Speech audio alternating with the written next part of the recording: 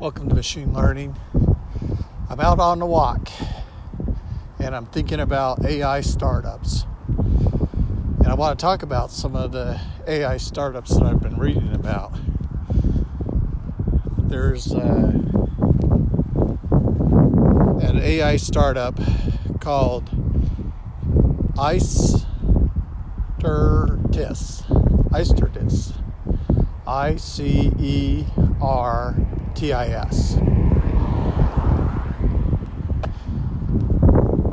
And what this company does is it automates 70,000 agreement representing a legacy contracts in a data repository for one company in one case study. The AI Icertis help companies to get information out of the documents. The main thing that they're looking for is compliance and risk. And risk is, just a set of equations. But as you're analyzing that risk, you can calculate from that risk profitability. And so that's why risk analysis becomes important.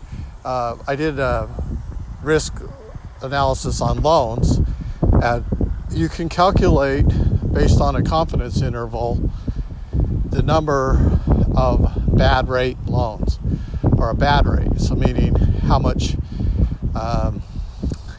what percentage will be bad, will default. And you can also calculate your estimated profitability. So if you didn't give this loan, how much would you lose by not giving out the loan? Okay, so you give out those loans, and then you have a certain bad rate, which means that there will be a default. And then based on the bad rate and on the profitability, or the estimated earning on the loan, you can calculate a profitability. And so this is why banks give out certain number of bad loans, is because there is a certain percentage of profitability that will occur where they can earn money, even though the risk factors might be right at the edge. So again, analyzing those risks and ensuring compliance is something that the AI is good at. Well, and I looked at some text summarization today, and I ran it through some text that I knew about and analyzed, see how the summarization process worked. Well, it was using NTLK library, and so it was tokenizing the sentences. So I took the sentences, stripped out a punctuation, and tokenized the sentences. And then once I had the sentences tokenized, then I used a cosine function between two sentences of a current sentence and a previous sentence, and then established a rank for each document, and then sorted that rank by ascending to descending and took the top 5. And that became the summarization. But what I found really interesting about that summarization process was the information that it was surfacing. And I was starting to read it and realized a lot of that content was really important. It was kind of like describing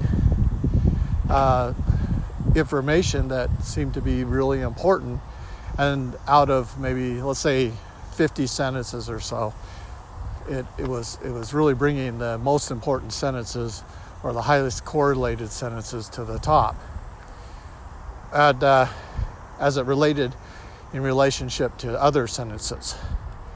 So it's taking those sentences in relationship to other sentences and looking to see how they would correlate.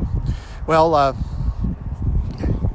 then what I did was I put in the sentiment analysis, the polarity and the subjectivity, and then look to see if the summarization was subjective, meaning not very factual, or polarity negative or positive, strong polarity that way, and based on keywords that it was finding. So you remove all your stop words, you remove your punctuation, and then you get down to words that you can analyze that way. Well, it was somewhat effective in its summarization. I could, just throw that out into a report, and then you get kind of a high-level view of what people were saying, and negative or positive. Well, in contracts, it's not quite that cut and dry, yes or no, like or dislike, but it is real technical terminology, and certain things are repeating a lot, so that those type of things that are repeating a lot are really not worth looking at again. You look at one time and they kind of set the framework, but what you want to see is the things that are changing. And so you're looking for content that might be informational and changing, and you also want to see if the terms and conditions, if there's compliance, like if there's certain type of documents that have to be submitted to different agencies, you want to make sure that those documents are submitted and there's compliance that's occurring, and that there's dates that have to be completed, they're required dates, and you want to check those out also.